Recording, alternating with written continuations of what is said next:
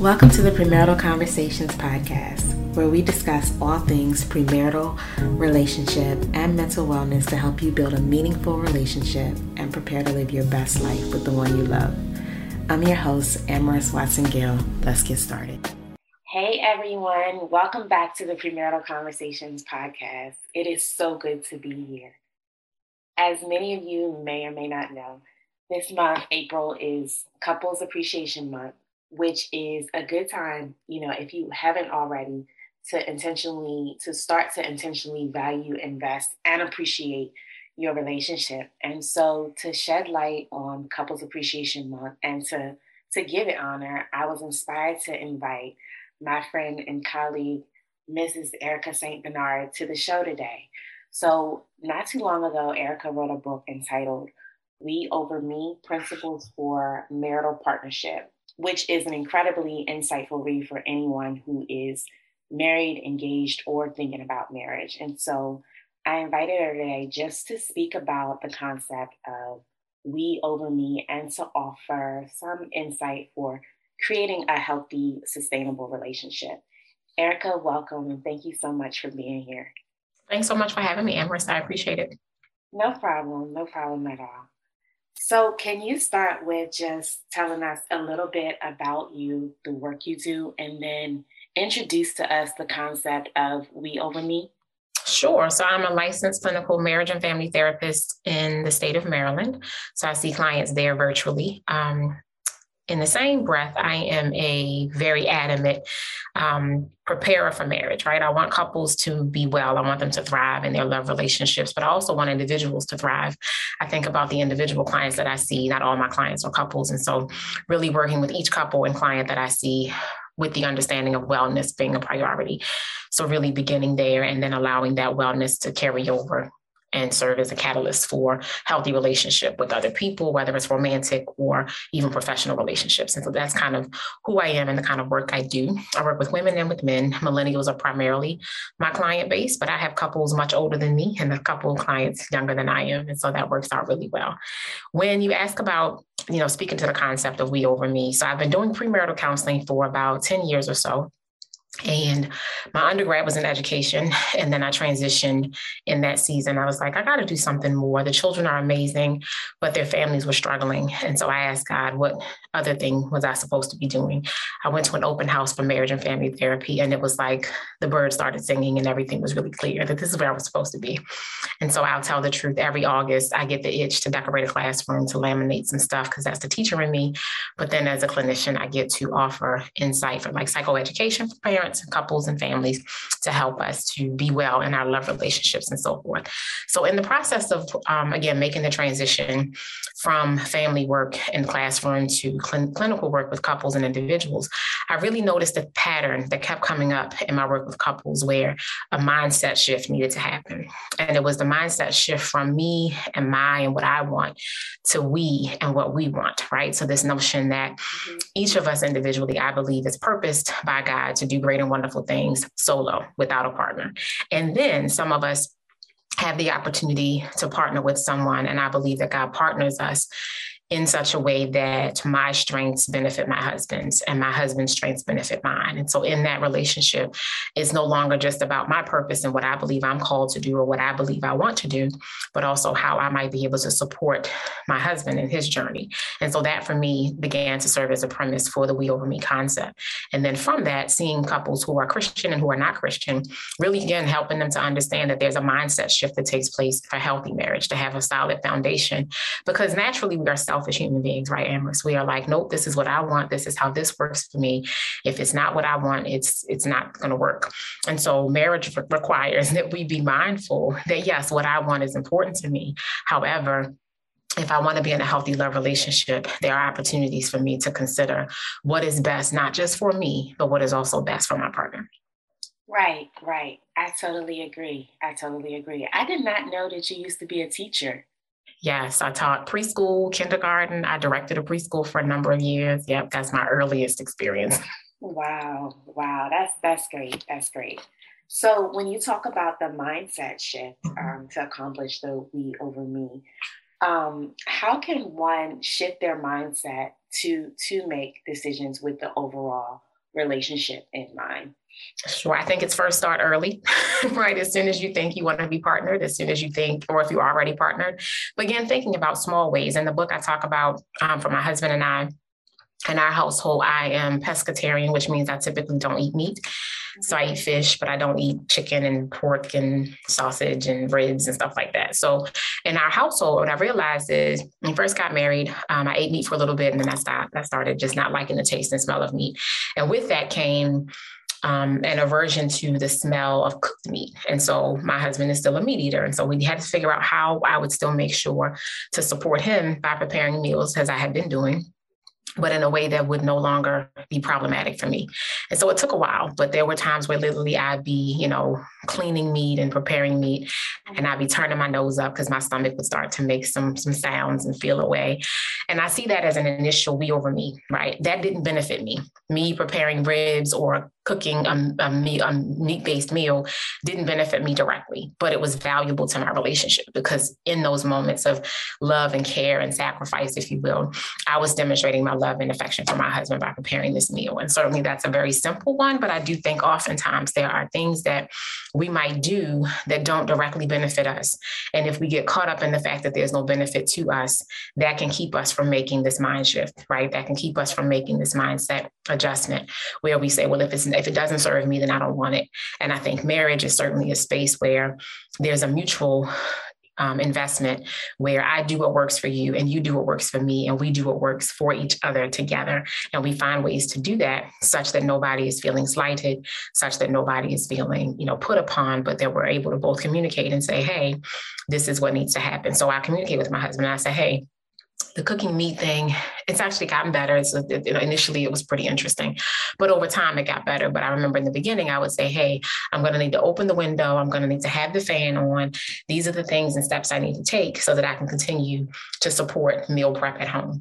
And he was accommodating. Even when it was chilly and the window needed to be open, he would accommodate that because it meant he could have a warm meal, prepared by his wife, and that would be the benefit of it. And for me, I could have the pleasure still of knowing that the food I was preparing for my husband was enjoyable to him.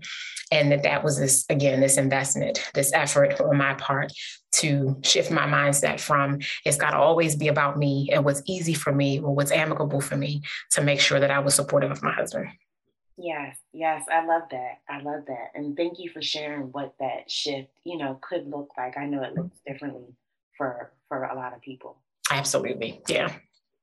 Okay. So I know many of us, as humans, we're motivated by, immediate reward or expectation of some immediate or great benefit.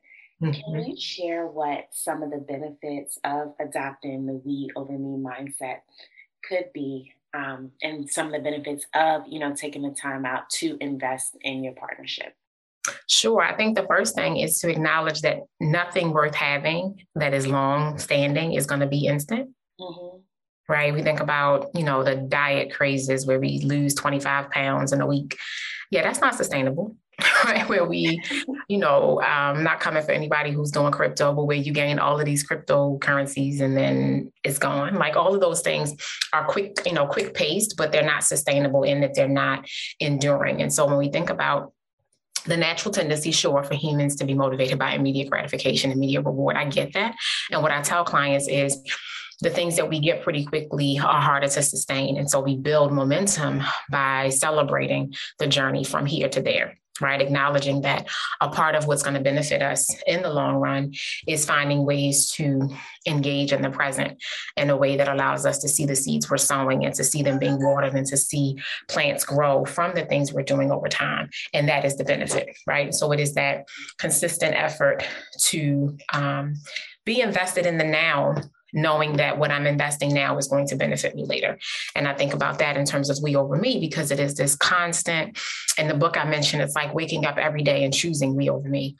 It's not just when I feel like it. It's not just when my partner seems to be choosing we over me. It's not just when we're having great conversations or when we've had fun date nights or when our love life is great and amazing and when we are enjoying each other's company. It's in the trenches, when it's hard, when I don't feel like it, when I've got a headache, when we get a diagnosis, when there is some other life-altering event, but we've made a decision to make the shift together, right? And I think that's one of the greatest benefits of healthy relationships, healthy partnerships, is that we're both willing to make the intentional investment, which is why I wrote the book, We Over Me. I wanted it to be a resource that could be in the hands of people who look like me, because a lot of the books that are written about love and relationships are written by white people.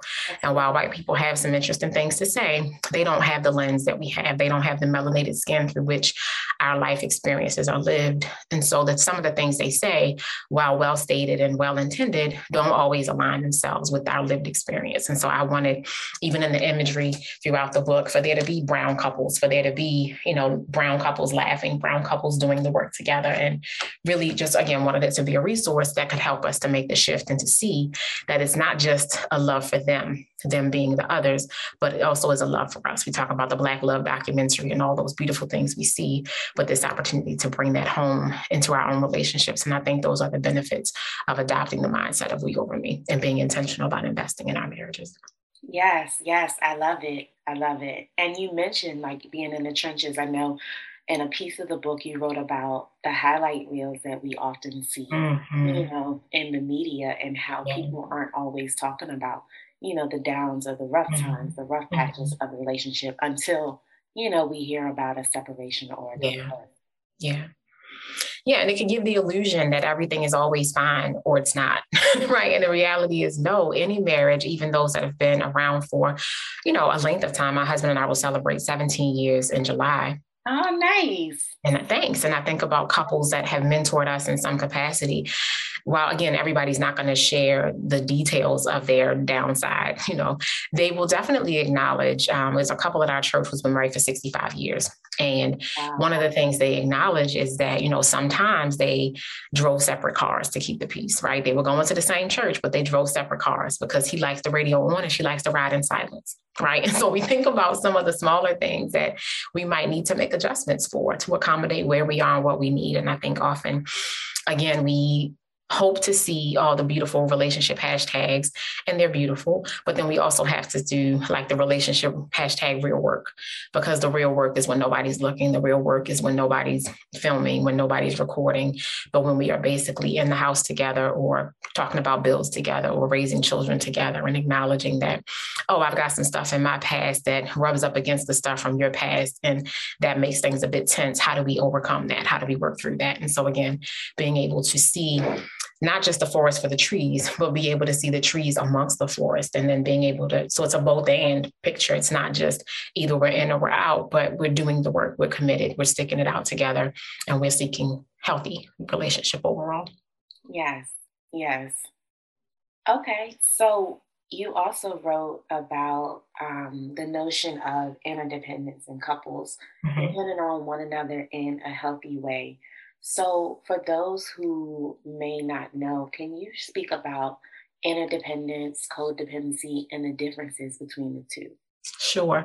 So when you think about, I'm going to talk about independence first, right? Because so many times we hear our sister girls and friends singing INDE, we singing independent, right? Because you want to be independent. I'm not mad about that at all. I was raised by a Black single mom who taught us to be independent, right? Manage your own money, have your own stuff, be able to do your own thing, just in case is what my mom said, right? And the reality is that is a reality. You do need to be able to, maintain a level of self-sufficiency to some extent, sure.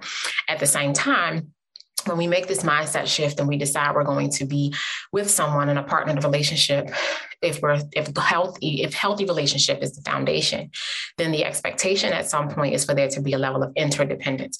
And what that means is I'm dependent on you and you're dependent on me in ways that are healthy, right? So we're not talking about just a trust fall where I'm just going to fall and let you catch me, but where we are going to lean into each other's weight. Again, I mentioned earlier, leaning into your partner's strengths and being supportive where they're weak and vice versa. So it's this opportunity for there to be this shared and mutual expectation of how we show up for each other. That it's not enough just for me to be the strong one, but to allow my partner to see me as a partner in being strong. At the same time, making space for my partner to also express and experience their weaknesses in a way that it's going to allow us to thrive and move forward together. And so interdependence is that it is that shared dynamic of being present with each other, showing up for each other. And how do we do that? It's by asking the questions. How are you needing me to show up for you? Recently, we experienced a loss in our family. And I remember saying to my husband, I've not had to support you in this way. So I'm going to need your help. I'll need you to let me know what type of support you need. And that was a meaningful conversation because we've supported each other through a lot over 17 years, but this was a different transition. And so I needed to acknowledge to him that I hadn't been here before. And so I didn't know how to do this, but together we figured it out. We're still figuring it out, if I'm honest, but we're doing a really good job of it because we're willing to have that kind of conversation to say, hey, I know you're dependent on me and I'm also dependent on you, but this dependency is a healthy one in that I'm not suggesting that I can't do the things I need to do if you don't do the things you need to do. And I think that's where the difference comes, where codependency is some of us have a tendency to need to be needed. And so if you don't need me, then I don't feel valuable and I don't feel worthy, or I don't feel like I'm truly a part of this relationship. And so it requires us to shift and really assess ourselves and say, if my partner could do all the things they needed to get done without me, would I still see my place as valuable? Would I still see my position as meaningful? And I hope the answer is yes. But if it's not, then it's an opportunity to assess how we're wanting things to shift moving forward, what adjustments we might need to make individually, but also what conversations we might need to have as a unit in order to strengthen the foundation. As I was reading the question before we started recording, I thought about a seesaw, right? And so interdependence is, in order for a seesaw to be fun, both parties have to be engaged, right? If one partner just drops their legs, then you're going to hit the bottom and it's not going to be fun. Your bum is going to hurt. But if the two of us are kind of, teeter-tottering together on that seesaw, there's going to be a more fun, more rhythmic motion. And I think that's what happens in love relationship. When I do my part and you do your part, and you do your part because you want to, but also because it benefits me, and I do my part because I want to, and also because it benefits you, then there is this joyous opportunity for us to experience not just the ebbs and flows of life, because they will come, but also the rhythm that we can find that is our own over time. Yes, I love it. And I love the seesaw illustration. Yeah. Okay. Thank you. Sure. This has been really good and informative. Where can people find you? Yeah, so I am on social media. Well, I have an account, I should say. I'm not as active as I'd like to be.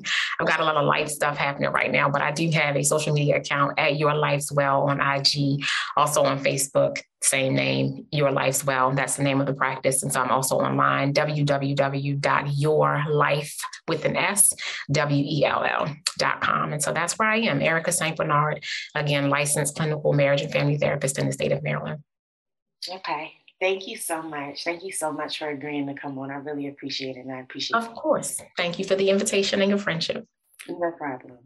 Thank you for listening to the Premarital Conversations podcast. If you have a premarital relationship or mental wellness question or topic you'd like discussed on the podcast, you may email us at info@prattkind.com.